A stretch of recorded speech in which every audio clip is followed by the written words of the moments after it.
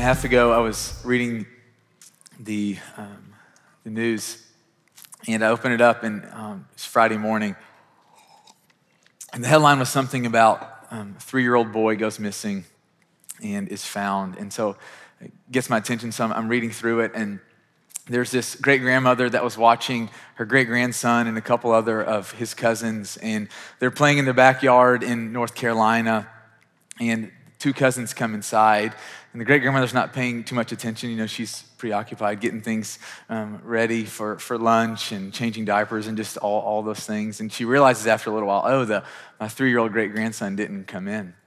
And so instantly she does what any person would do. She goes out in the yard and starts calling his name, and he doesn't come. And so she's searching all over the place, and she can't find her great-grandson. And so after 45 minutes of getting her family to look, they cannot find this boy. You know, they're surrounded by about 1,000 acres of woods. So not a very good situation to be in. So she calls the search and rescue team. They instantly deploy helicopters, and they get the dogs out, and they get drones flying around, and they get this search and rescue team. They get all these volunteers to come look for this one little boy, and they realize that all these volunteers showed up, but the conditions are so hard, they send volunteers home. They're like, you don't need to be out there.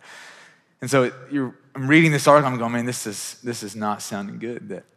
And so 2 nights pass, and these people have been just combing through thousands of acres, and they hear this boy calling for his mom.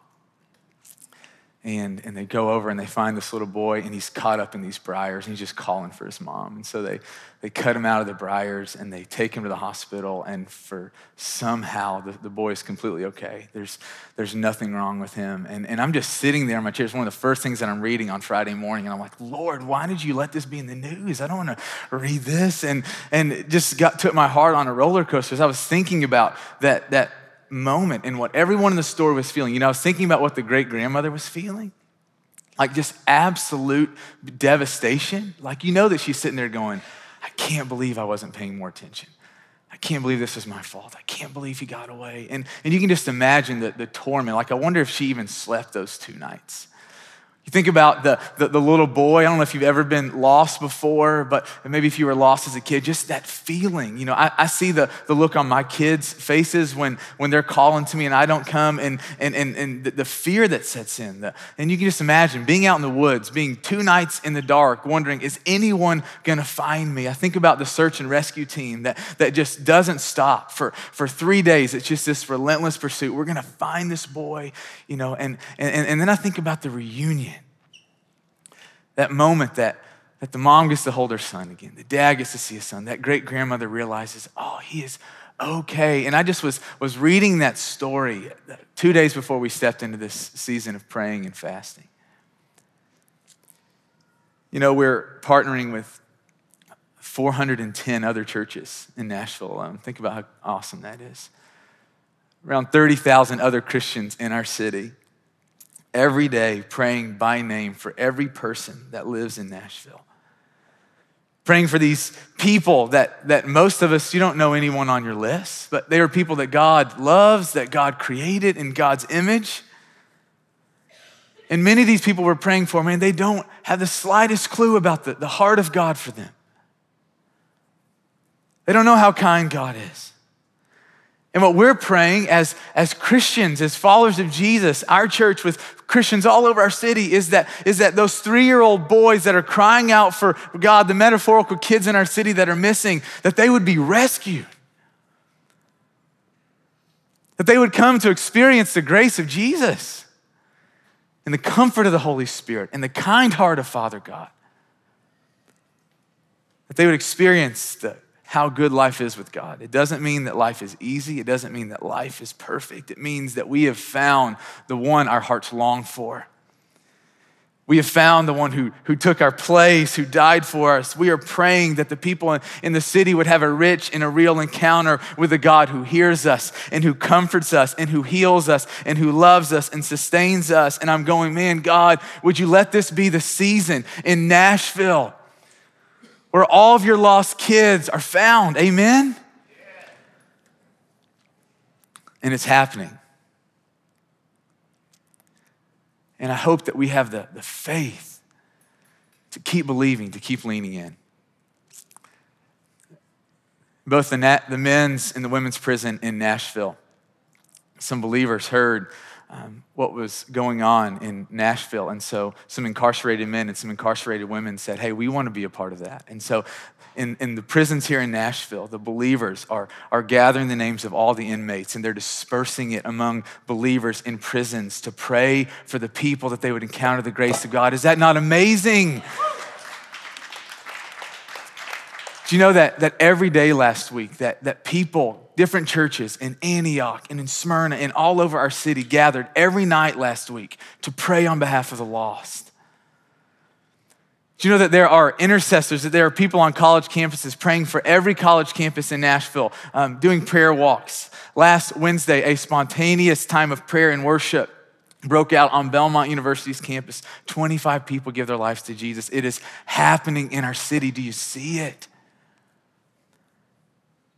For the next few weeks, we're going to be in Luke chapter 15, and we're going to be looking at these different stories that Jesus tells us about what God is doing in our world right now. This is not what God was doing 2,000 years ago. It's about what God is doing right now in our midst. And he's going to tell us about what happens in the heart of God when people who are missing, when people who are caught up in the briars get found. And today we're going to look at one of those stories. I love the story that Kalela just read to us. And Jesus begins this set of 3 stories and some helpful context for us. He's talking to 2 different groups of people, but they're in the same audience. But there are 2 different complete heart dispositions towards Jesus, towards his ministry, towards the stories that he is sharing. There are those that are resistant to Jesus, and then there are those that are receptive to Jesus.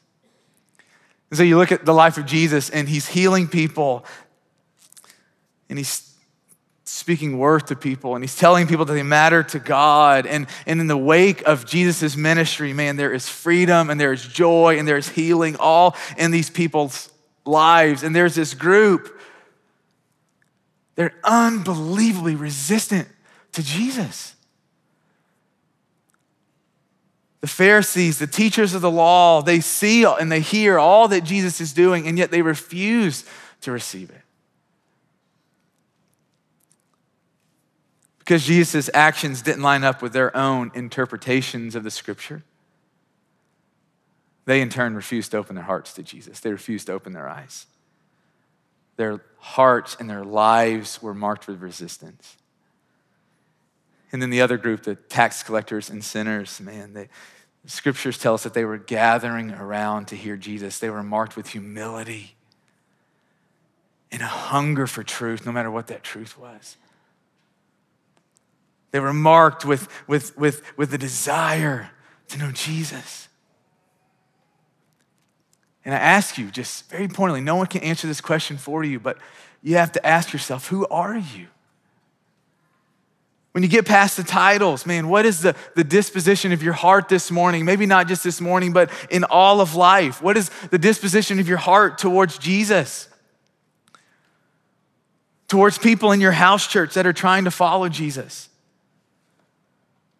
Towards Sundays where the people of Jesus gather, towards scripture, his spoken word? What's the disposition of your heart? Are you resistant? Are you skeptical? Are you standoffish? Are you critical of everything and everyone, every word that people speak, everything that they do? Are you judgmental? Are you gossiping? Are you resistant? Or are you receptive? Are you humble? Are you hungry? Are you willing to hear? Are you willing to be bent? And what I love about Jesus is he speaks to both. Because his heart is for both. He's not worried about being right. He wants us to be rescued. And so he tells both groups of people in this story in verse 3, verse 4, suppose one of you has 100 sheep and loses one of them. Doesn't he leave the 99 in the open country and go after the lost sheep until he finds it? And when he finds it, he joyfully puts it on his shoulders. And he goes home and he calls his friends and his neighbors together and says, rejoice with me, I found my lost sheep. And so Jesus is telling us what God is like, but beyond that, he's telling us what God is doing. Right now, what God is doing. I've never owned sheep. I have zero desire to own sheep.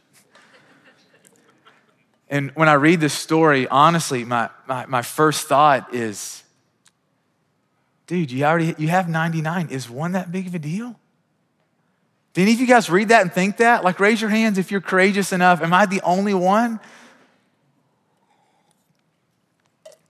Is one that big a deal?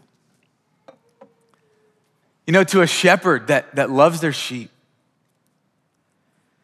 whose job was to lead the sheep to places where they could eat and drink and rest in safety, to a shepherd who had been entrusted with other people's sheep, because this is the way that things so often worked 2,000 years ago. Everyone didn't have sheep and take care of their sheep all day. No, one person or two people from the village would care for the sheep of the village. It was a big deal to lose your sheep, but it's even a bigger deal to lose someone else's sheep. A sheep that you were at the bare minimum responsible for, but more than likely a sheep that you knew. A sheep that you had risked your life for before. A sheep that you had navigated the elements. I mean, you stayed out in the rain, in the snow, in the hot Middle Eastern sun. A sheep that you had risked your life for before. That when lions and bears and wolves came along, you didn't just let the sheep be drawn away, you went after it. You sacrificed sleep, you sacrificed your own safety for them. They mattered to you. So yeah, Brandon, one sheep's a pretty big deal. You know, the reality, thinking about it in our context, in our culture, when there's an Amber Alert and all of our phones go off, you know, we don't all stop what we're doing and all get on the interstate and go looking, right? Like, I've been in crowds before where everyone's phone went off and it's like, what's going on? And someone's missing. And it wasn't this mass exodus of, hey, we're gonna find this person. I hope that you're praying and that you're looking for that white Nissan or whatever it is that they talked about. But the reality is we don't all just put everything on pause when someone goes missing. But if my wife Courtney goes missing, or if my kids go missing, or if I hear that Paul is missing, or if I hear that David and Katie's son, Hollis, is missing, you better believe everything on life is getting put on pause. Like if Keela is missing, I'm not gonna be like, well, you know, I've got a 4:00 coffee meeting and then I need to go to the gym because, you know, I gotta take care of my heart, and then I'm gonna be hungry, so I'm gonna eat supper, and then after all those things are done, then I'll go looking for. No, when someone you care about, when someone you love is missing,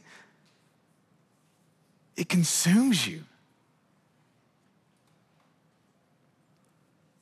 No one has to tell you to go looking. And Jesus says, you wanna know what God is like? This is what God is like. It consumes God's heart. That God is always going after the one, always. You think about how a sheep gets lost. We were doing some research on sheep this week, and what we discovered is that a sheep's instinct is always to be in a pack. It's never to be alone. In fact, when a sheep gets alone, it becomes agitated. They begin to realize, man, this is not where I am supposed to be. And a lot of times, man, it's not because the sheep just hates the shepherd and hates all the other sheep. No, the sheep got distracted. Its head was down. It was eating. It wasn't paying attention. The sheep got deceived. The sheep became curious, and their curiosity led to somewhere they never intended to be. And I think a lot of us, how many of us, man, we find ourselves caught up in things right now, like very real on a personal level? How many of you are caught up in things right now? Not because, man, you started out on this path of rebellion, but because you got distracted somewhere along the way. You were deceived. Your curiosity led you somewhere that you never intended to go.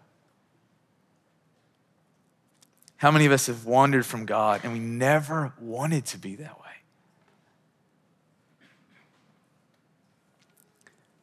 Man, you never knew that looking at that nude image at your friend's house would lead to such a stronghold on your life. Would lead you to feeling so isolated, so ashamed, so powerless. You never intended to have an emotional affair with that man who's married, with that coworker of yours, man. You were just curious about what was going on in their life. You cared and you asked, and you never intended to get in like this. You feel trapped, you feel scared, you feel helpless. You never intended to drift far away from God. It started out, I'm just gonna take one day off from reading and praying. And that turned into 2, and that turned into a week, and it turned into a month, and it turned into months. And you look at your life and you are so disappointed in yourself for ignoring. You feel like there's no hope. And if any of this is you, if you feel lost, if you feel confused, if you feel alone, if you feel helpless, if you feel scared, if you can't hear the Lord, if you can't see the Lord, if you're somewhere you've never been and you have no idea how to get out, this story is the best news possible. What do you have to do? What do I have to do? That's the cry of our heart so often. I just want out, God. Help me. I don't know what to do. What does the sheep do in this story? Here's what the sheep does. The sheep sees a shepherd, lets down his guard, and lets the shepherd pick the sheep up and put it on his shoulders. You know, I love that it's the shepherd that goes looking for the sheep. It's the shepherd that finds the sheep. It's not that the sheep wanders back.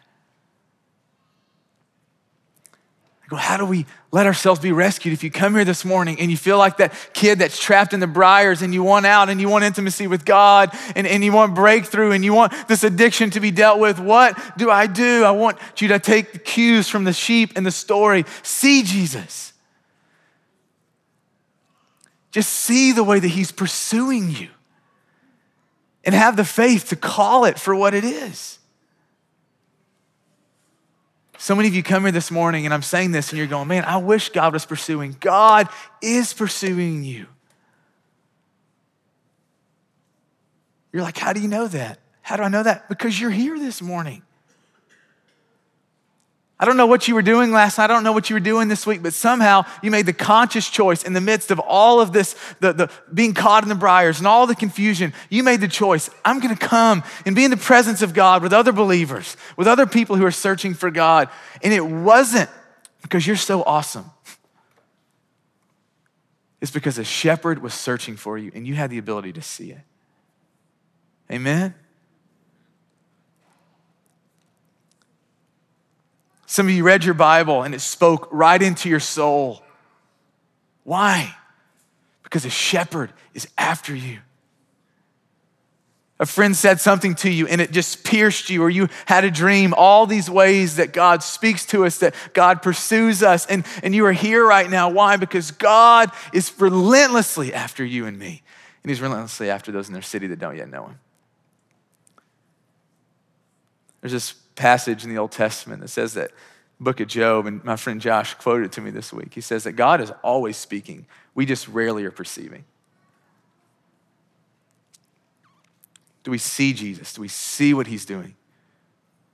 The second thing that we have to do is to let our guard down. You realize that one of the things that will keep the shepherd from getting a hold of the sheep is the squirminess of the squirminess, is that a word, of the sheep? Of kicking and moving and not letting the shepherd pick it up. And the only thing the sheep has to do is just to be still, just to stop. We had a really awesome day yesterday as a family. First stitches in our kids. It was awesome. We were family walk, 60 degrees outside, family walk around the neighborhood. Kids are on the Razor scooters, see this big hill. Finley's got one foot on the scooter, one foot off. She starts getting shaky. She does Superman, and her elbow, there's like just this little flap of skin holding off, and we're like, we need to take her. And so we take her to get stitches, and she's freaking out. She's like, I don't want to get stitches. I don't want to get stitches. We're like, do you know what stitches are? She's like, no. And we're like, so we're in there, and the nurse practitioner's like, I think we probably need some stitches. And so she said this to us. She said, but she's gonna have to be still. So I sat in my lap and I held her, and like a champ, she just took it. And that nurse practitioner's like, I've seen grown men not be as tough as you. Made me so proud. She just held that arm.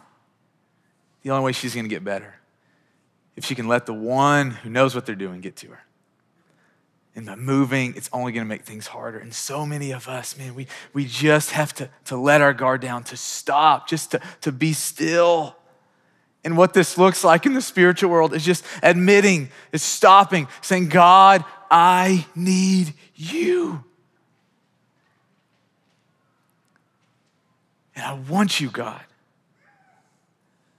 Literally, it's in your head. It's closing your eyes because God hears our prayers. And if this is you this morning, you go, man, I want out. I want back with God. I want this thing to stop plaguing my life. Close your eyes and pray to God. God, I need you. It's a prayer that God loves to answer.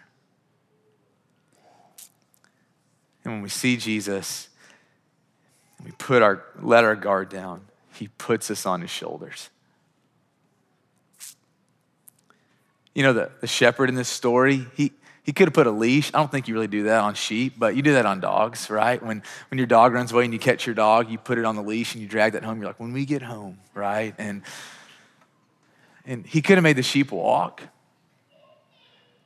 He could have harassed the sheep. You're in trouble when you get home. But what does he do? I don't know how heavy sheep are, but he puts this sheep on his shoulders. He bears the weight. He bears the consequence of the sheep's decision. The sheep ran off. The sheep got lost. And he doesn't make the sheep walk home. What does he do? No, he carries the sheep back home.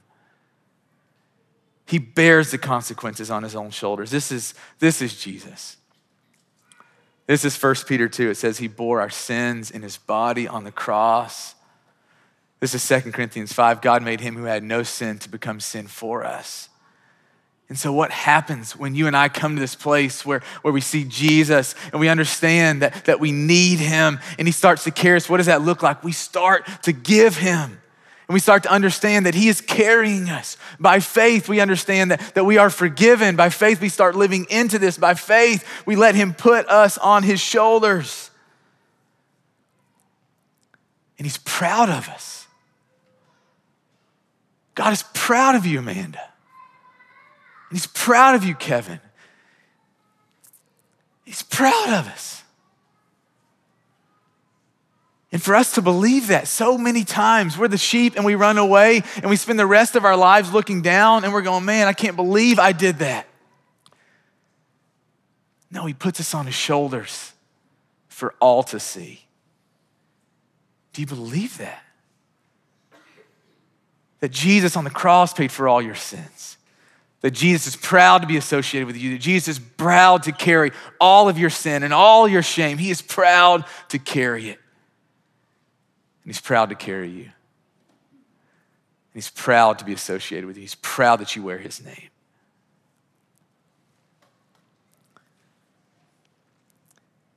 And the question is, are we proud to be associated with him?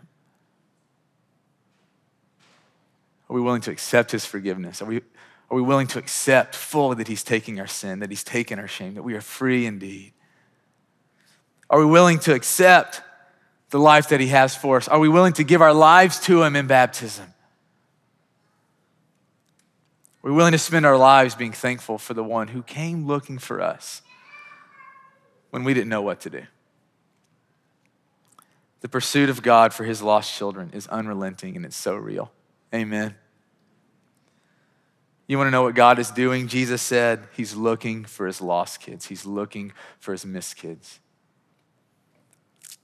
You know, I became a Christian when I was young. I was in 5th grade, and my journey is so messy. It wasn't this give my life to Jesus and then the rest of my life just this upward battle, like me just killing it in the Lord. Like, no, the reality that so much of my life was rebellion, so much of my life was wandering, so much of my life is getting caught up in things that I didn't know where they were going to lead, some that I did know and some that I didn't. And you know what keeps bringing me back?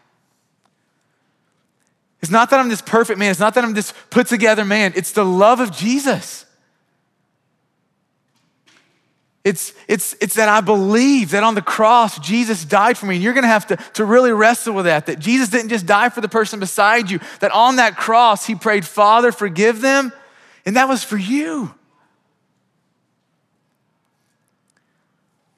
What keeps bringing me back to God is not my perfection, it's my imperfection. It's Romans chapter 8 that I'm convinced that neither death nor life, neither angels nor demons, neither the present nor the future, nor any powers, neither height nor depth, nor anything else will be able to separate me from the love of God that is in Christ Jesus, my Lord. Do you believe it?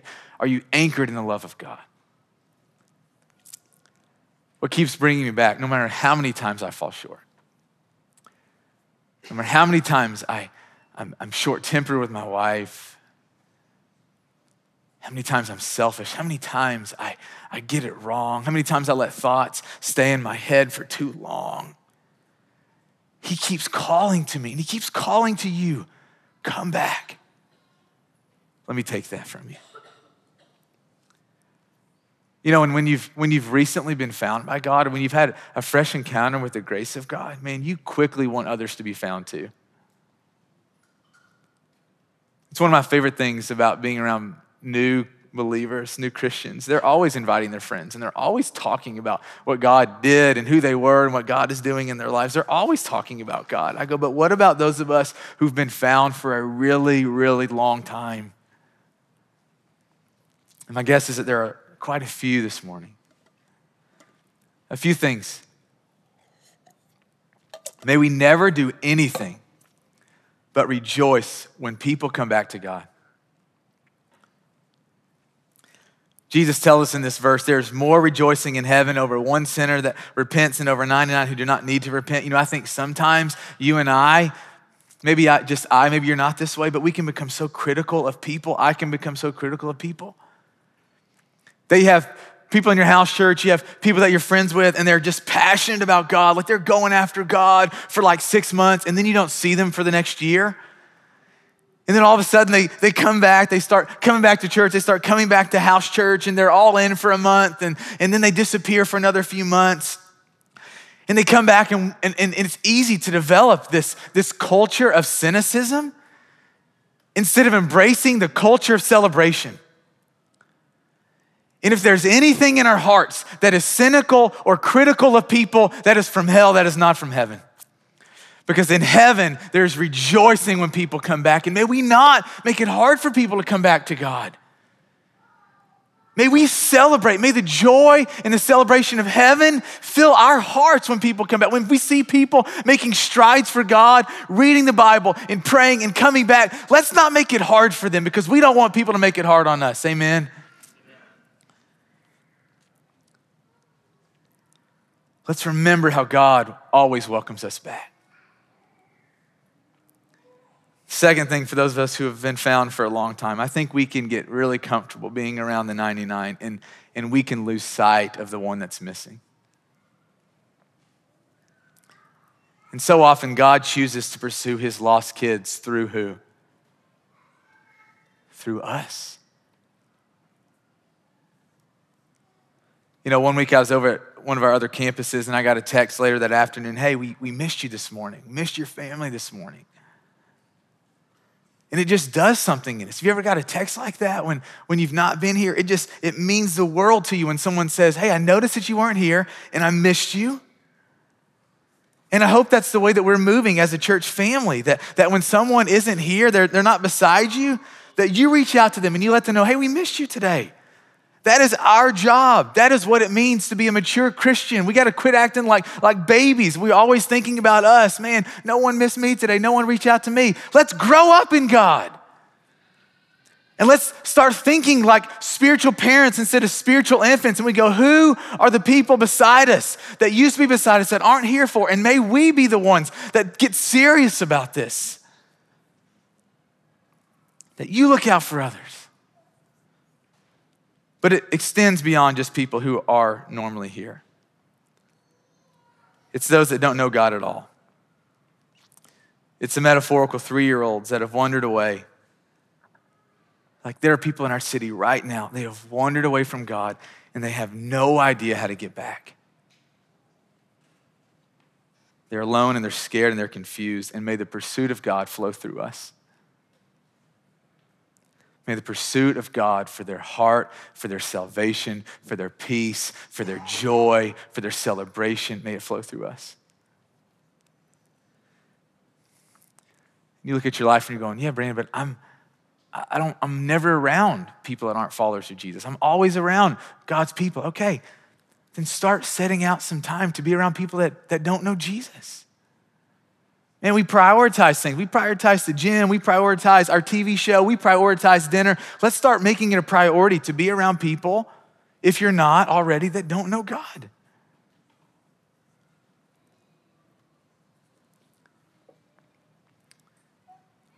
May we invite people to church.